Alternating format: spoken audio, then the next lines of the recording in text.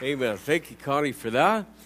Well, did anybody happen to notice a tumbleweed anywhere this week? I was seeing them all over the place as I was driving down the road. Last week we started the series Planted, and in the first message, if you somehow missed it, we contrasted the wilderness plan that is blown with the wind and blown with circumstances and blown with feelings and emotions with the tree that God has planted by the rivers of water. And let's head back over to Psalm 1 this morning for our text passage and for our reading. Psalm chapter 1. Blessed is the man that walketh not in the counsel of the ungodly, nor standeth in the way of sinners, nor sitteth in the seat of the scornful. But his delight is in the law of the Lord, and in his law doth he meditate day and night. And he shall be like a tree planted by the rivers of water, that bringeth forth his fruit in his season. His leaf also shall not wither, and whatsoever he doeth shall prosper. The ungodly are not so, but are like the chaff which the wind driveth away. Therefore the ungodly shall not stand in the judgment, nor sinners in the congregation of the righteous. For the Lord knoweth the way of the righteous, but the way of the ungodly shall perish. Today we're going to talk about fruit. And let's pray. Father, we thank you for this passage of Scripture that is alive today, that is living through Jesus Christ. I pray that the Holy Spirit of God would apply it to our hearts in a special way. We thank you for each person who is here, and we know that there's not one person here today by accident. You've brought us together for a purpose, for a reason, to hear the Word of God. And so I pray that you'd work in a mighty way, and we ask it in Jesus' name. Amen. Would you listen to this song, please?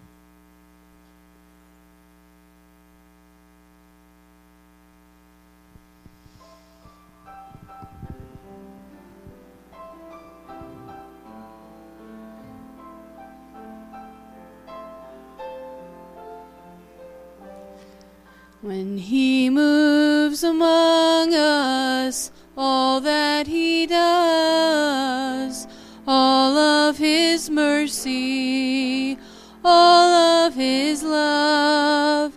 If the pen of a writer could write every day, even this world could never contain how I've been blessed. Warmth in a winter, flowers in spring, laughter of summer, the changing of leaves, food on my table, and a good place to sleep, clothes on my back, and shoes on my feet. I have been blessed. I have been blessed. God's so good to me. Precious are his thoughts of you and me. No way I can count them. There's not enough time.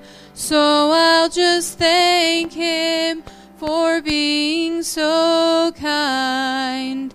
God has been good, so good.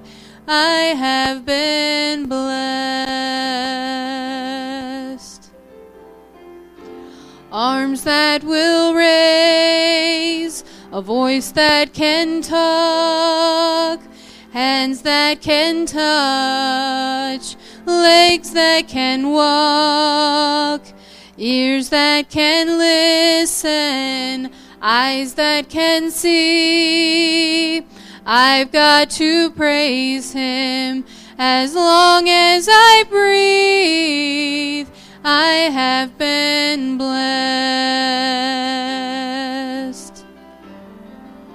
A mother and father nurtured and raised, sisters and brothers, memories made, our pastor to lead us, this altar to pray, stripes that can heal, the blood that still saves. I have been blessed.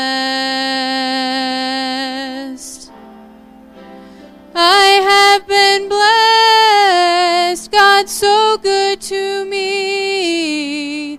Precious are his thoughts of you and me. No way I can count them. There's not enough time. So I'll just thank him for being so kind. God has been good, so good. I have been blessed.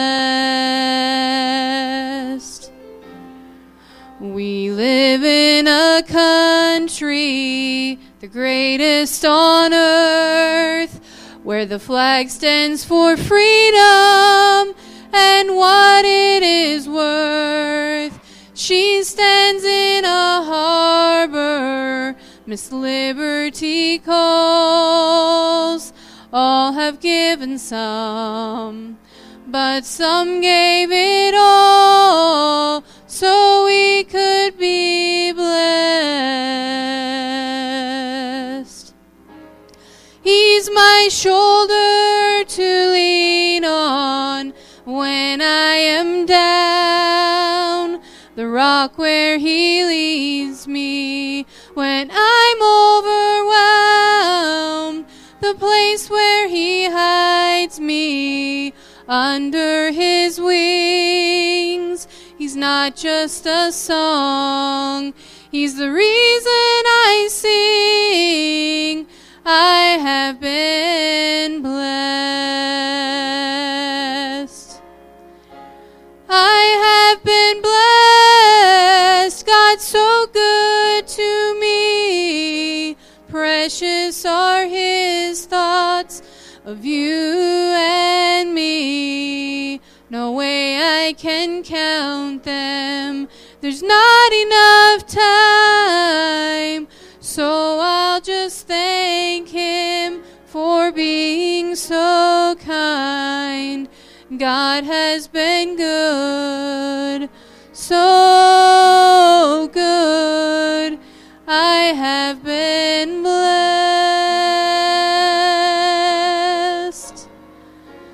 God has been good, so good. I have been blessed.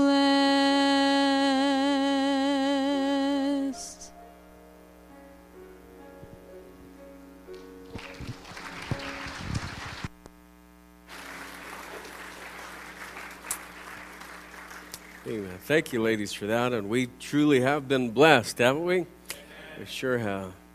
I was noticing Sharon's still got a little bit of a southern accent when she sings. Yeah, and I think it's because when she was 3 weeks old, we moved from the great north of Missouri to Oklahoma. And that ruined her for a good many years. Now, she's lived in Idaho for a few years, and she's starting to get back to that northern syntax. But it's taken a while.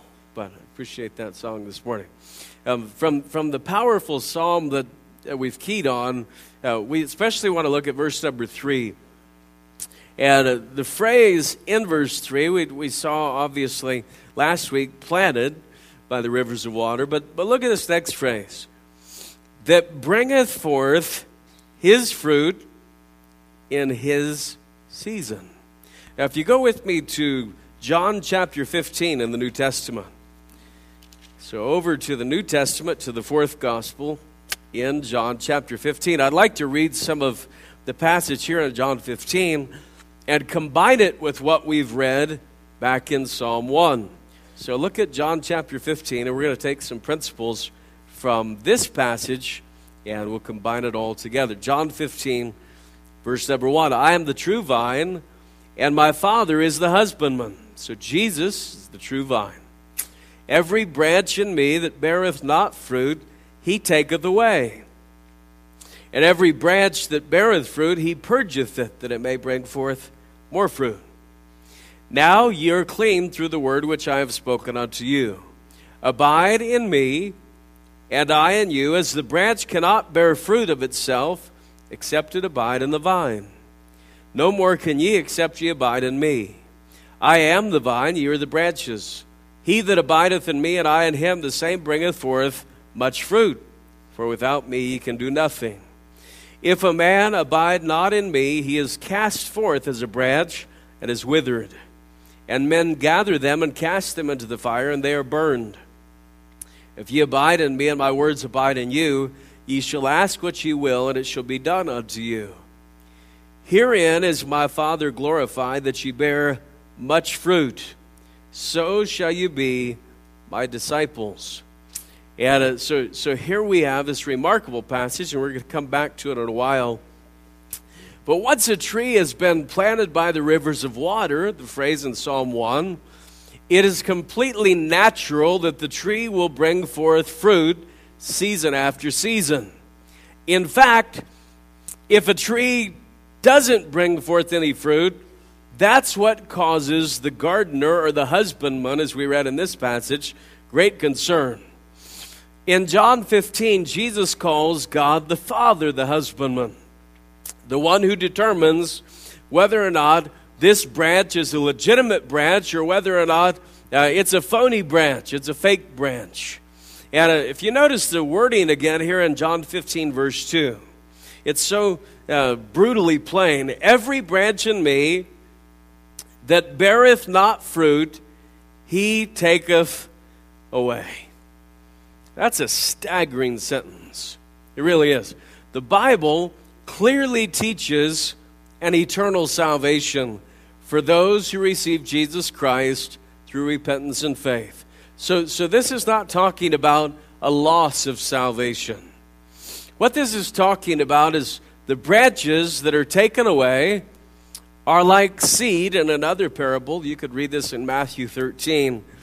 Seed that falls by the wayside, or seed that falls on the stony ground, or seed that falls in the thorns, it describes. There are people who have a temporary desire for God, but no authentic heart for God.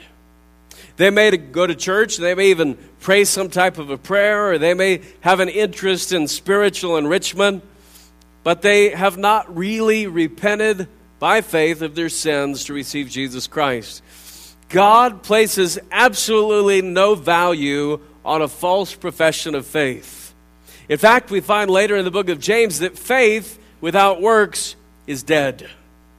That if you have a living faith, there will be some type of proof of life.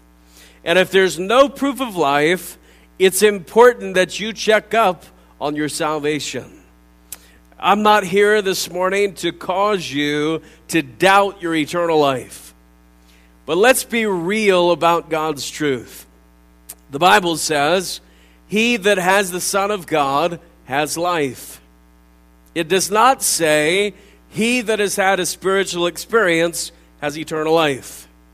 It doesn't say, he who's ever had an emotional breakthrough has eternal life.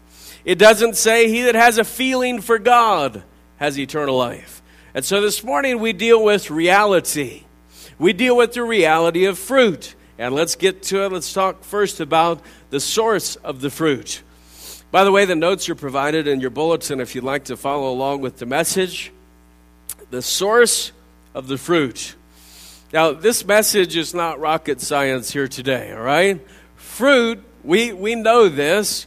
Fruit is always a product of what's been planted. It always is. Isaac Newton discovered that apples come from apple trees. Or maybe he discovered that when an apple falls on your head, it's gravity or something. I think he already knew that apples came from apple trees. But basically, any 4-year-old knows that apples come from apple trees. Apricots, or if you're from some certain parts of the country, apricots. Now, how many of you call them apricots? Okay, all right. The majority's got this one right. And if you dispute with me, then we can talk about pecans or pecans after the service. How many go with pecans? Can't believe this. All right. Cherries come from cherry trees. We know the basic principles about the harvest. We are all aware that there are certain laws of the harvest that God has set forth that never change. Jesus himself explained in another passage in Matthew that thorns don't produce grapes and thistles don't produce figs. The tree is known by his fruit. It's illogical to think that a banana comes from a pear tree. Just like it's illogical to think that a corrupt tree can ever bring forth good fruit. But we are an illogical people. We're human beings, and we do not get God's logic sometimes. And when it comes to fruits that we can hold in our hands, we get it. We hold a pear and we say, this came from a pear tree. We hold a banana and we say, this came from a banana tree. We hold a strawberry, we say, this came from a strawberry tree. Right? Seeing if you're awake. Some people obviously don't know where strawberries come from, but when we hold it and it's tangible, we get it. Those come from certain plants. But when it comes to the fruit of our lives, we miss the point.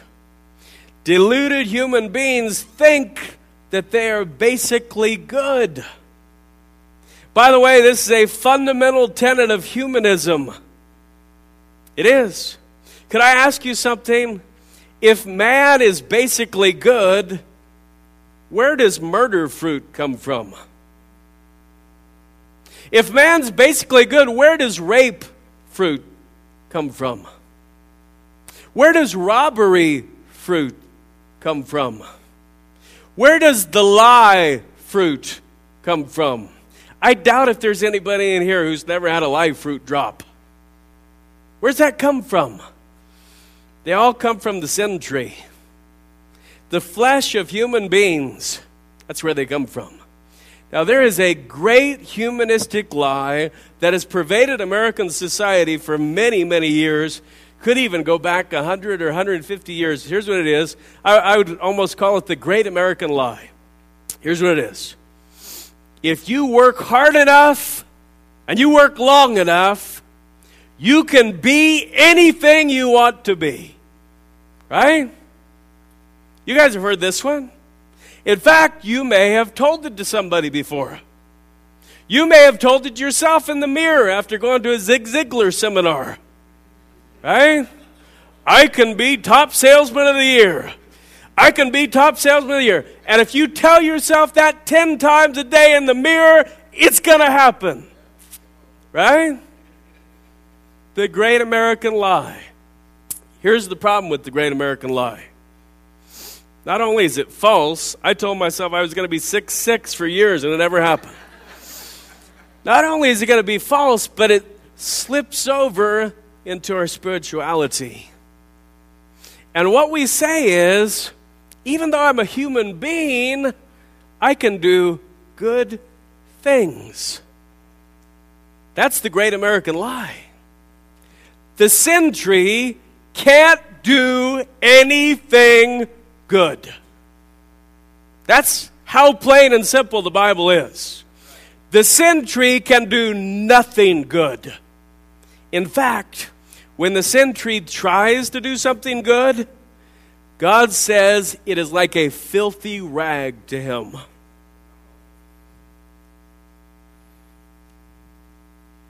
The great American lie tells us, churchgoers, that we can be good people because we go to church and we own a Bible and we know the hymns and we hear preaching, and because we may have a pretty good life.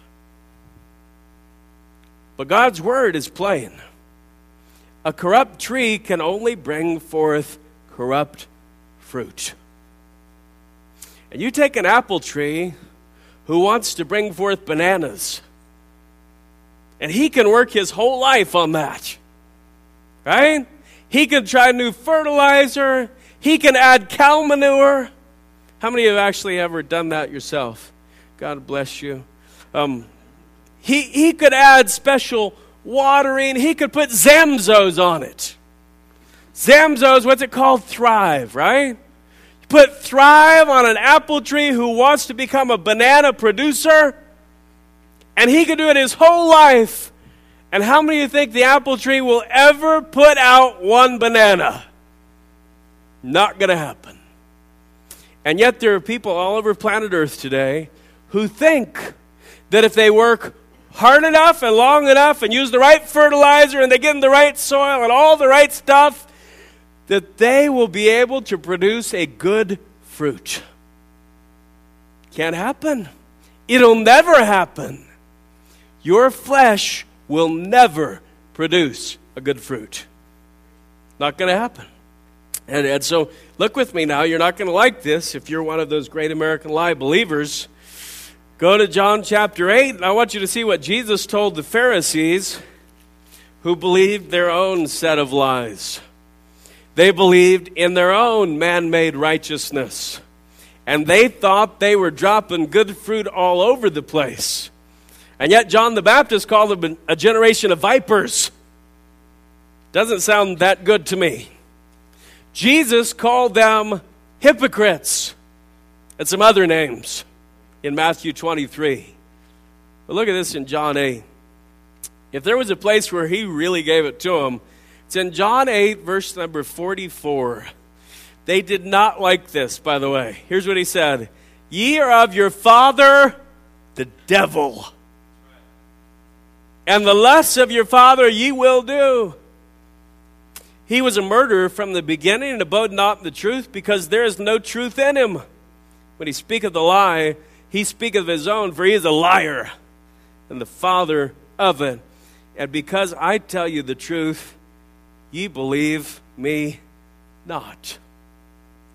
Now look at his next question. We miss this one sometimes. Which of you convinceth me of sin? Jesus said, point out one bad fruit that I've ever dropped. Which one of you people out there, you corrupt trees whose father is the devil, which one of you could point out my bad fruit? Nobody could.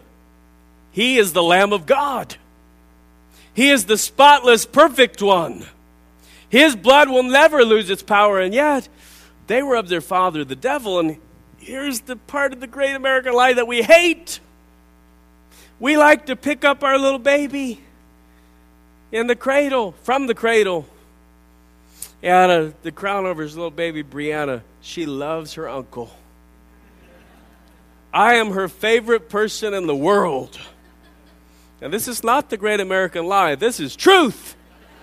Preaching truth here today. When she sees me, her face lights up like a candle. And just wonderful, godly little girl. You know what? She's going to be a wonderful, good girl who's going to put forth good fruit. She's a sinner. She's a sinner. And right now, you know, the only kind of tree she is a corrupt tree. We don't like it. She's only a corrupt tree. That's it. It's the only kind of tree she is. And the fruit she drops for her whole life until she meets Jesus Christ and becomes a new plant will be corrupt fruit. She is of her father, the devil. You say, Pastor, have you seen her? She's cute. She walks around now. She says words like ball, ball, ball, ball. She says lots of words. So, but she's a sinner. She's a corrupt tree. And so are you. And so are your kids. And so are your grandkids. God does not mince words in the Scriptures. Our flesh, your flesh, is just a branch on the old sin vine that was rooted by Satan himself. Your flesh has no ability to produce good fruit. And every wicked thought, every vile imagination, every selfish motive that you have, all of them are fruits coming from the sinful heart of man. And so this is plain. Your flesh can't produce any good fruit because your flesh is a corrupt tree. Now, the moment you become a child of God, this is where the news gets good. The moment you become a child of God, your spiritual nature is born. Jesus said to Nicodemus, "You must be born again." See, you with your vile, human, corrupt tree, you'll never produce godly fruit. So you have to be born again as a spiritual plant. A spiritual tree, we saw last week, rooted and built up in Him, in Jesus Christ. And when that happens, you become a branch out of the true vine that we just read about. Now, this is where it gets amazing, because if you're a branch on the true vine, what is the only type of fruit you can produce out of that plant? Good. Jesus can never do anything wrong. And so if you are a branch attached to Jesus Christ, you can't ever do anything wrong. You say, "Well, that sounds good, Pastor.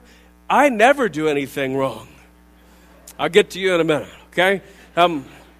But listen to me, it's impossible for our spiritual nature to put out a sinful product. Talks about this in 1 John a lot. Your spiritual nature is Christ in you, as it says in Colossians 1. So let's review this. The source of all corrupt fruit is a corrupt tree. The source of all good fruit is a good tree. And without Christ, it is impossible to bear good fruit. So we got the source of the fruit. Now, let's talk about the statement of the fruit. We'll go a little farther. What does the banana at your grocery store say to you as you walk by? That doesn't literally say anything, but let's be figurative for a minute. And here's what I think it says. It says, "I came from the Chiquita Banana Farm." Right? That's what it says. "I came from the Chiquita Banana Farm." Why? Because it has the sticker on it.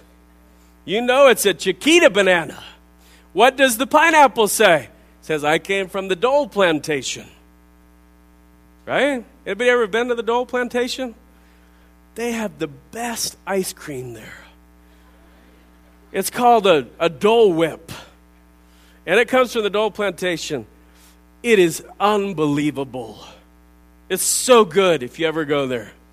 Oh, I know that in heaven, God is going to have a Dole machine that puts that stuff out.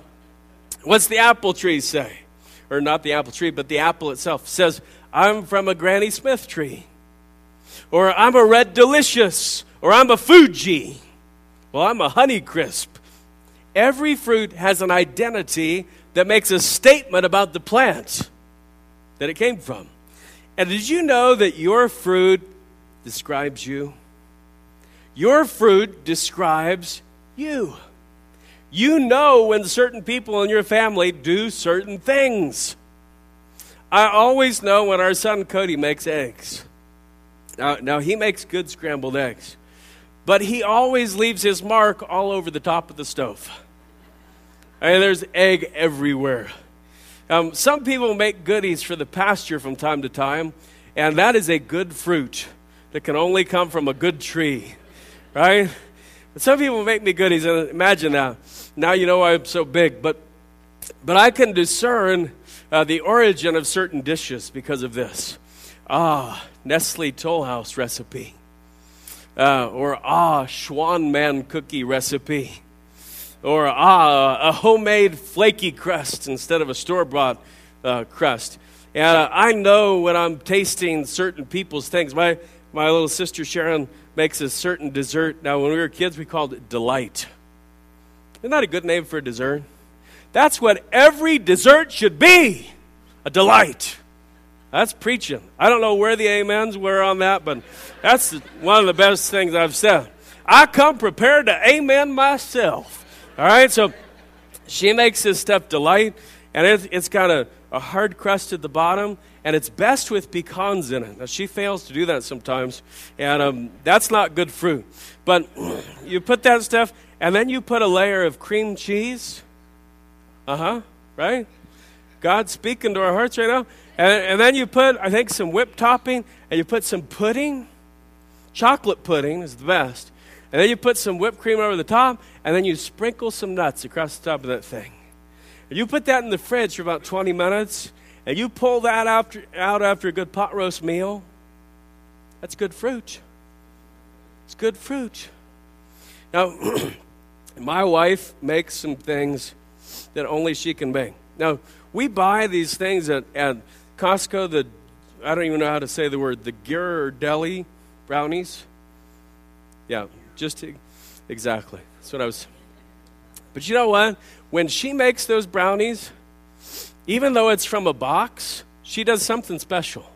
I don't know what the secret recipe is that she does. She like doubles the chocolate or something. Those are the best brownies known to man.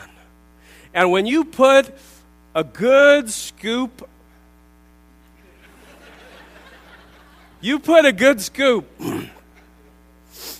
of vanilla bean ice cream, preferably from Breyers, on top of that steaming hot Ghirardelli whatever brownie with the special ingredient, it's incredible. It's a delight. It's a dessert. I can tell when I'm eating certain people's food. I know when I'm eating banana bread that's been made by Gail Rocklitz. There's some type of secret family ingredient that she uses. And it's unlike any other banana bread. It cries out to me. See, the fruit has been given the DNA of the plant. The fruit is unable to go against the source code of the tree. It belongs to the tree. And so the fruit wants what the tree wants. It grows only in an environment where that kind of tree grows. It seeks what the tree seeks. And it thinks what the tree thinks. And when harvested, it yields new plants that have the same DNA. You could take a simple discussion on fruit, and you could understand that macroevolution has never happened. Just talking about fruit. Every creature, including plants, is designed and made by God. And once again, you don't see any apples that are mutating into bananas. You don't see any watermelons that are trying to grow legs so they can eventually become pears. The fruit has no control over what type of plant it becomes. It is a product that makes a statement about its source. And could I just tell you again, just to throw this out there, a sin fruit can never seed out and become a good tree. A good tree, for a good tree to be birthed, it has to come from a good seed. Has to. You, the sinner, cannot transform yourself into a child of God. You have to be born again as the new spiritual creature. And when you become a new creature, born again in Christ, your spiritual nature can never seed out and drop carnal fruit. And so we have a dilemma here. This is the dilemma we have. If you're a Christian, you're not going to like this. You are two plants in one body. You're two plants in one body. You are the old carnal tree that can only drop carnal fruit. And you are the new spiritual tree that can only drop spiritual fruit.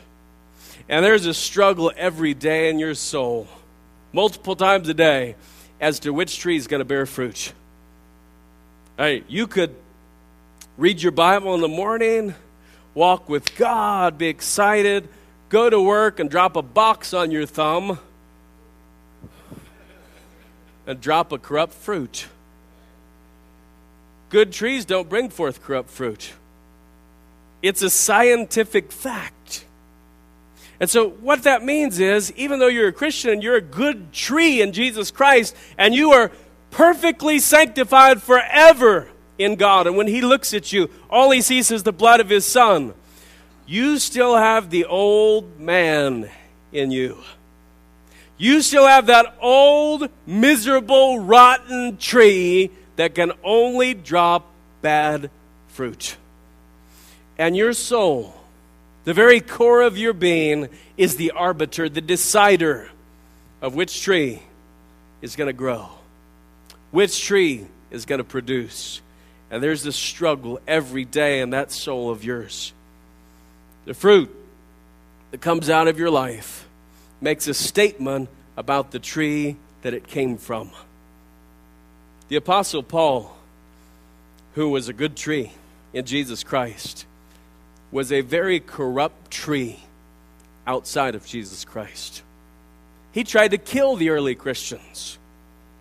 He called himself in the Bible the chiefest of sinners.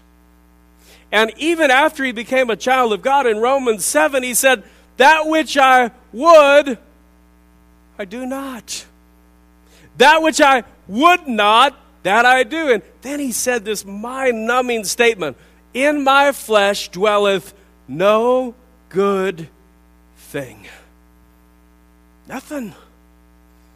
And so you're two trees sitting right here today, if you're a child of God. If you've never been born again, you don't even have a spiritual tree.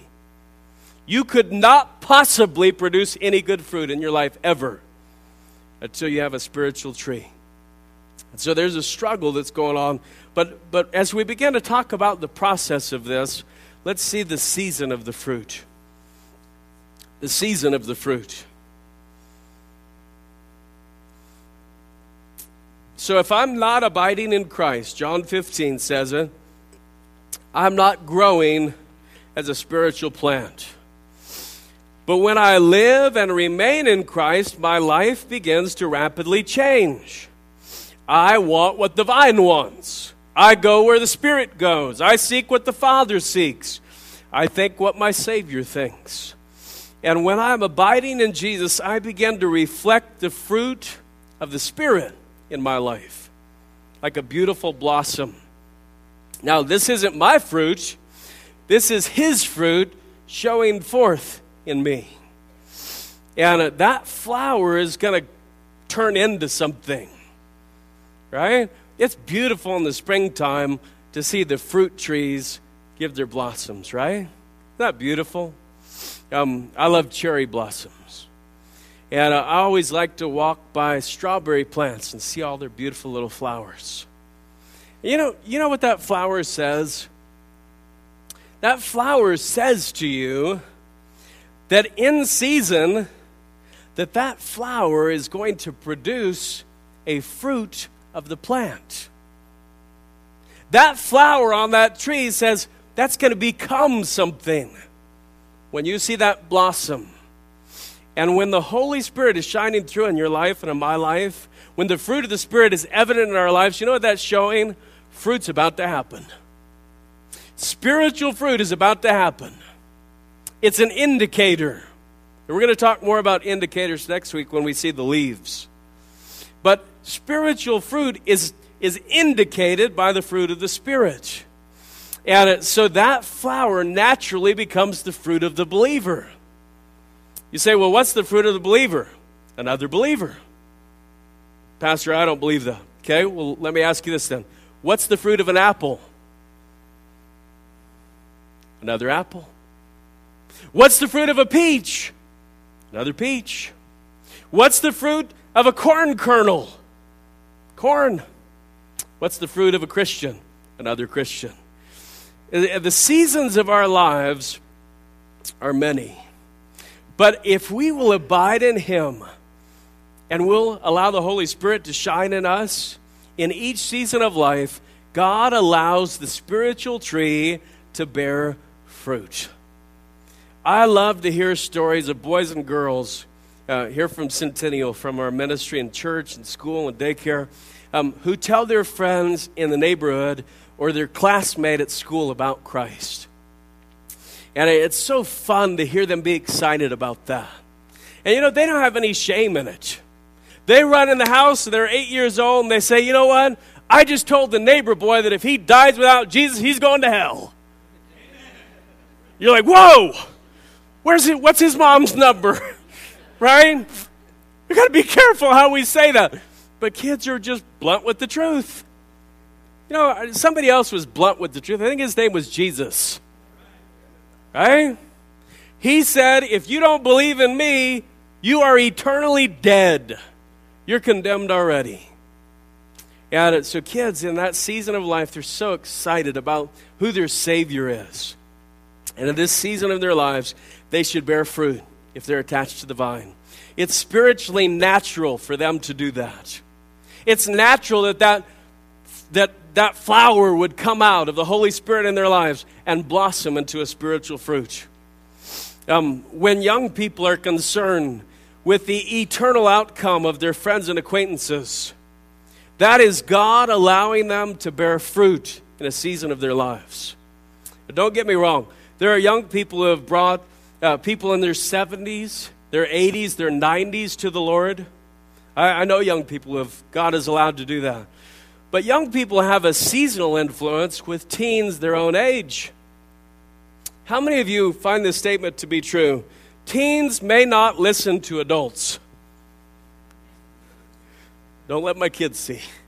Teens may not listen to adults. And teens may not listen to adults when it comes to God, especially. Because they feel like they've got to think it out on their own. And if I don't experience it, and if I don't reason it out on my own, it may not be true. Well, that's complete hogwash, right? It doesn't make any sense at all, but they just don't know that yet. And that's why they're so passionate about what they think. But teens, they begin to process this.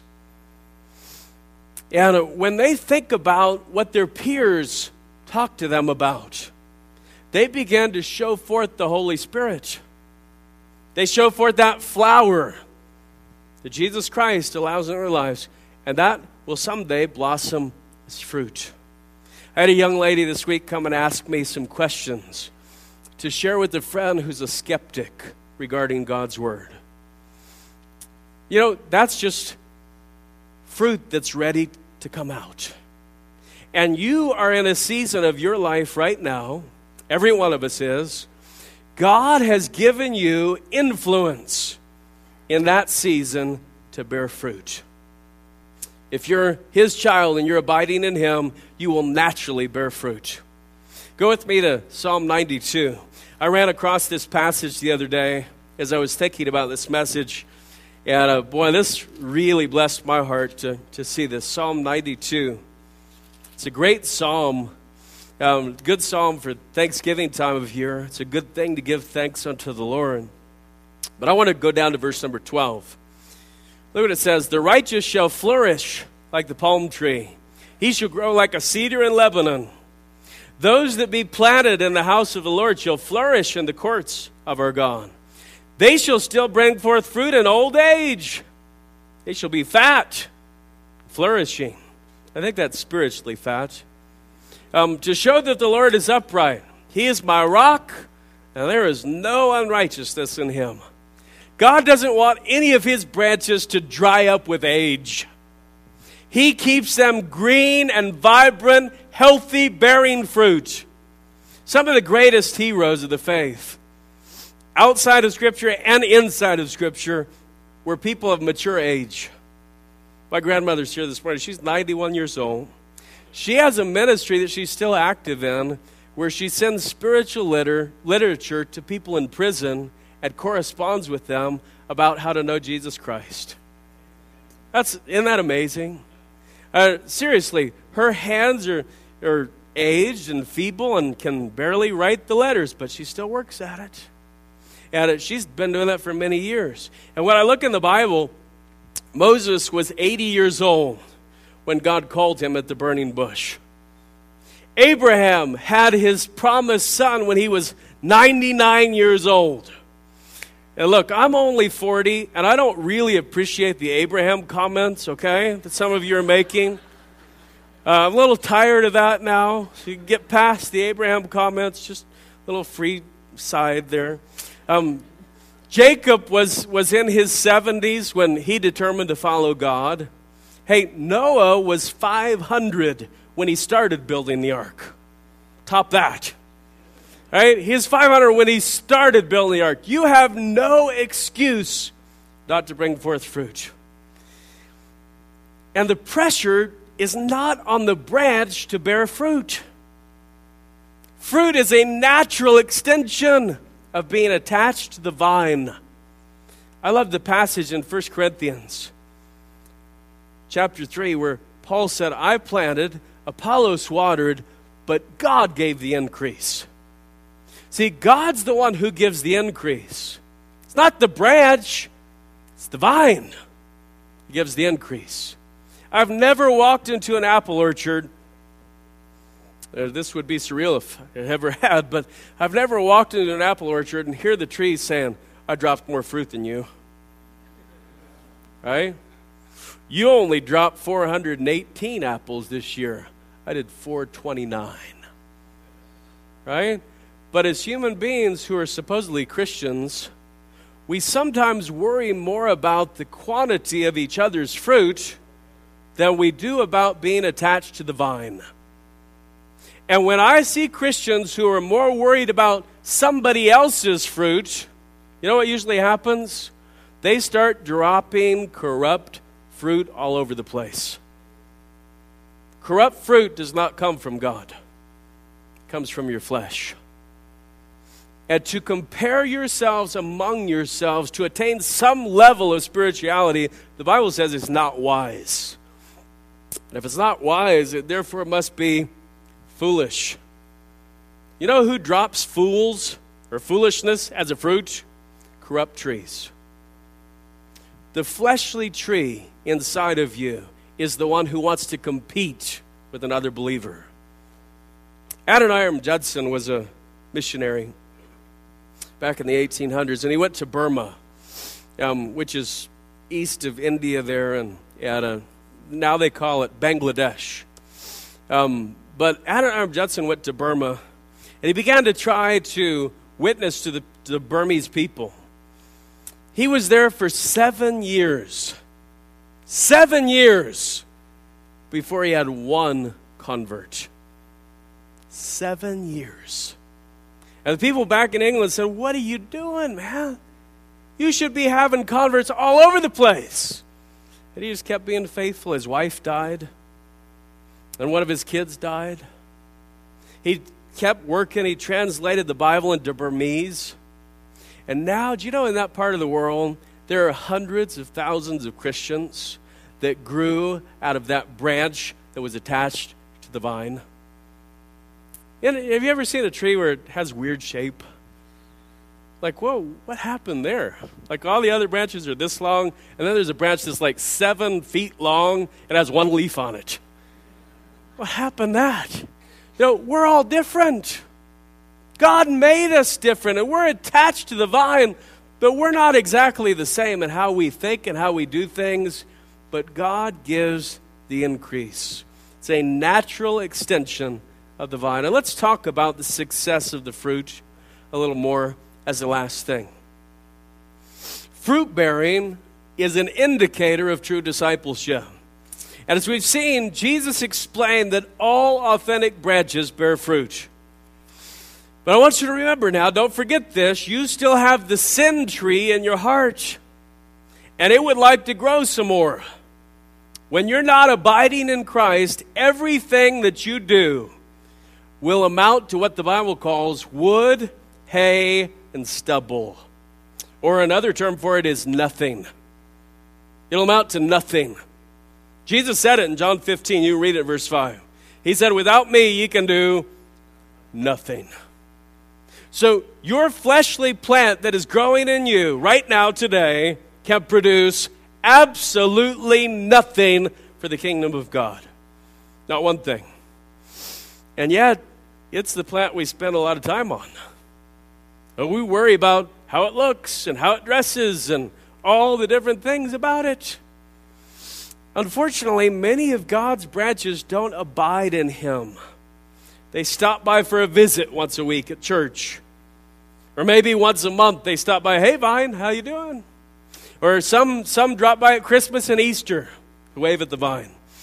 And here's the deal, if you just visit the vine instead of abide in the vine, you will rarely exhibit the fruit of the Spirit. And if you rarely exhibit the fruit of the Spirit, you can't produce spiritual fruit. The fruit of the Spirit is the flower that becomes fruit. People around you notice that you're in contact with the vine. But the works of the flesh become evident in a life like this. And your fruit will make a statement about what kind of tree you are. If you're a child of God, you have a spiritual DNA that wants to seek the kingdom of God. And this process in John 2 is so simple. All authentic branches bear fruit. I want to just close by looking at John 15, just a few verses once again that complete this thought for us today. Verse number 2, John 15. Every branch in me that beareth not fruit, he taketh away. And we see that happening. People begin to follow the lusts of the world, and they give up on their profession of faith. People are sidetracked by pleasures, or a trial comes in their life, and they say, well, if God wasn't good enough to take care of my sister or my aunt or my brother, then I'm not going to follow him. That's not a true Christ follower. That's someone who wanted to hang around the vine because they wanted to try to get something good from him. It's a different thing than a true believer. But verse 2, look at the end of the verse now. Every branch that beareth fruit, he purgeth it, that it may bring forth more fruit. So when Christian maturity begins to take place, and purging happens and cleansing happens, then the branch bears more fruit. Look at verse 5. I want you to notice the wording change. I am the vine, ye are the branches, he that abideth in me, and I in him, the same bringeth forth much fruit. So we went to fruit, then to more fruit, and now to much fruit. Look at verse 8. Herein is my Father glorified, that ye bear much fruit. So we say that again. Proof of life, all to the glory of God. Verse 16. Ye have not chosen me, but I have chosen you, and ordained you, that ye should go and bring forth fruit, and that your fruit should remain, that whatsoever ye shall ask of the Father in my name, he may give it you. If you are a spiritual plant, you have been ordained. You have been given the spiritual ability to bring forth fruit, that your fruit should remain. Hey, not every Christian is going to reach hundreds for Christ. Not every Christian is going to speak to stadiums full of people. The Bible says in Matthew 13, but he that receiveth the seed into the good ground is he that heareth the word and understandeth it, which also beareth fruit, and bringeth forth. Some 100-fold, some 60, some 30. So we know that there's going to be a diversity in quantity. We understand that. We won't all be used the same way. But the quality is fruit that remains. So quality is fruit that remains. Fruit that yields new plants generation after generation. And no matter what season of life you're in, God has ordained you to bring forth fruit that remains. Can I go back to my introduction just for a second as I close? Here's my question today. Are you producing any spiritual fruit? If not, there has to be a question in your mind if you're a spiritual plant. Because spiritual plants bring forth spiritual fruit. God guarantees in this passage that his branches bring forth fruit. And so if you have any question or doubt about your eternity today, I hope you won't leave this place without finding the answers from God's word. Let's bow in prayer. As we bow, Could I ask you this today with no one looking around? Would there be one or two or more that would say, Pastor, as you talk today, I realize that I've never had a spiritual plan in my life. I've never received Jesus Christ. I've never had the new birth. But I realize today that there's no way I could bring forth good fruit because I'm not grounded in Christ. I don't know for sure where I'd spend eternity. There be anybody like that this morning? Would you just slip your hand up? Pastor, I'm not sure that I'm a child of God. I'm not sure that I'm a spiritual plant. Christian, could I ask you this today? Do you find yourself dropping way too much corrupt fruit? Way too many wicked thoughts and imaginations? Way too many ugly words and anger, unforgiveness, bitterness, greed, lust, sins of the heart? Might be good to check up on your life today. Are you abiding in Jesus Christ? Are you a branch of the true vine? Father, would you work in our lives today? I pray that we would respond according to your direction, according to your purpose in our lives. And we ask it in Jesus' name. Would you stand